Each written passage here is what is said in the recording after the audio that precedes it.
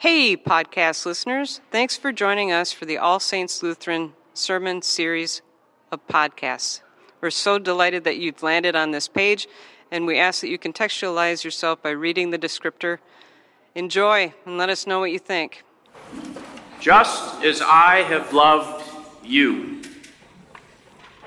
Let that sink in as both an invitation and a calling.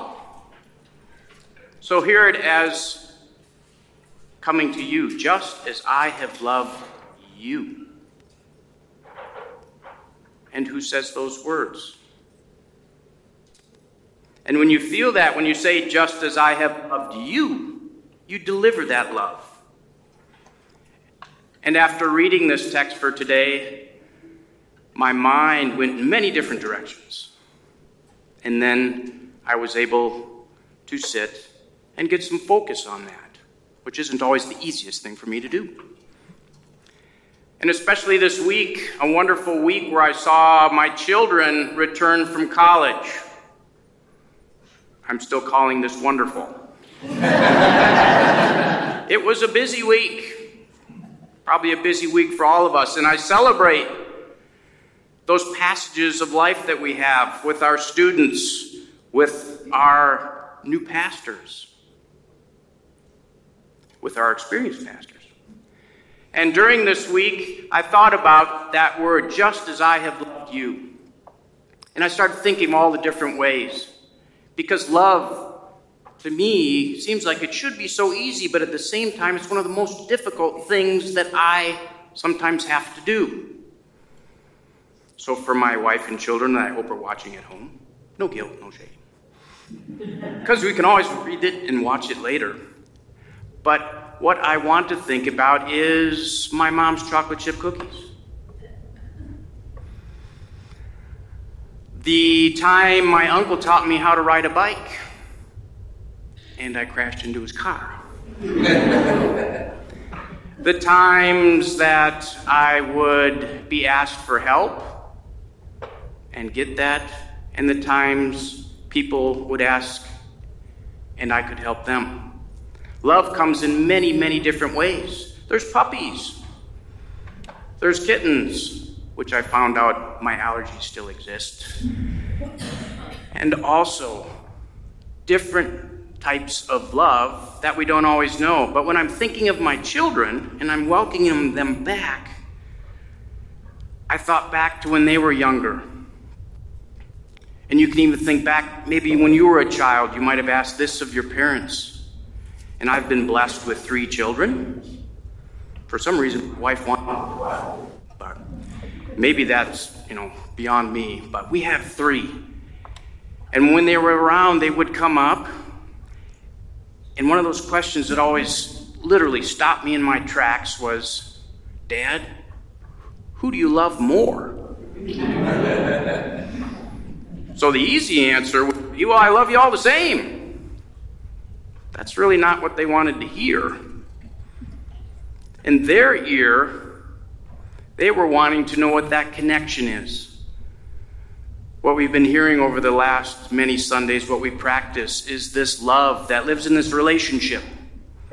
Love that starts in our families, our original family with God. God did this all out of love, sent Jesus all out of love, just as I have loved you. And where that message falls. So I didn't say I love you all the same. I would try to think of some special way, some connection to them that made a difference. Because I knew that sometimes they went to school and no one sat with them. Or I knew that at recess, someone maybe didn't play with them or wasn't kind to them. So when they were asking me, Dad, who do you love more? They were asking for that message that was going to fill that spot when maybe we weren't feeling that love, when we weren't part of that love. So it was making that connection with my children, that connection Jesus makes with us, that doesn't leave us alone in those times of I'm not feeling loved. Or those wonderful times when I'm so full of love I want to share that. when you introduce yourself to that new student, to that new friend, to the new coworker, to the new member that walks through that door that might be sitting here today for the first time. Welcome. Welcome at home. Just as I have loved you is the words that end this reading. But there's so much in this short little passage. Being a former teacher, I know I have some wonderful teachers here. Professional teachers, retired teachers, we're all teachers. From the youngest to the oldest. I don't know why I did a height measurement thing, but all of us are teachers. And that's what Jesus did. Addressing his disciples, his beautiful student, saying, I'm here for you. I'm not going to leave you in the cold. God developed this wonderful lesson plan. As for teachers know, you have to have a good lesson plan. You have to fall for that and depend on that. As a new teacher, I remember writing out every single lesson plan for every single class. And in elementary school, that was a lot of work. And you had to have it sitting on your desk in case the principal stopped in. So hopefully for some of you veteran teachers, it's not creating some anxiety. Because I know after a while, when you get used to it, you don't write out all those lesson plans. Just kind of fill out that calendar with the idea. Why? Because you know what you're doing. And that's the purpose behind that. So Jesus tells his disciples, where I'm going, you can't come. But don't be afraid. I'm going to send the Holy Spirit, your advocate, your helper, who we have now, who we all feel and share together. And that's that wonderful thing, because life throws lots of messes at us. And grace happens to those messes. We figure it out, but not by ourselves. And that's where we sort of have this new commandment. Not that Leviticus 19:18 is null and void. Love each other as you love yourself. But this new connection of loving each other with the power of Jesus, power of the Holy Spirit. And that's what I see, and that's what we practice, is how to do that.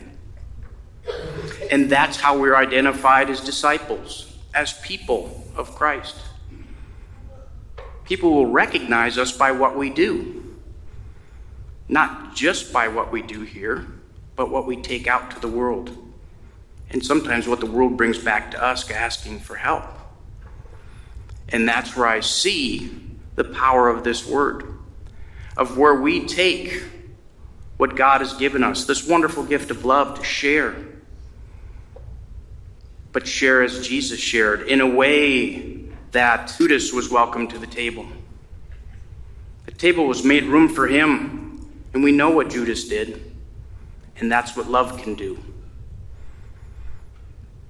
Washing those feet.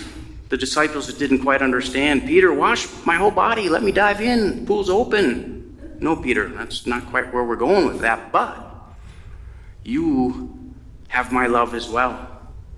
But that's that exuberance. That's that excitement we can have for love and loving each other. And that's the word that I see there. So when I see that, we're brought really to the feet of the cross. And that cross means so much. Jesus just wasn't left there. It wasn't over. It wasn't the end of the story. The story goes on every day. It's a new day. It's like this beautiful day we've been given today. That new day to practice love. Just as I have loved you. So when we all have that question, when we all have that big concern, God, do you love me? What are you doing to me? This is terrible. You've taken one of our daughters. God, my child is suffering. God, this is a beautiful day. Do you love me? And God's answer is, just as I have loved you. And for this, my saints and siblings, we can all say, thanks be to God. Amen.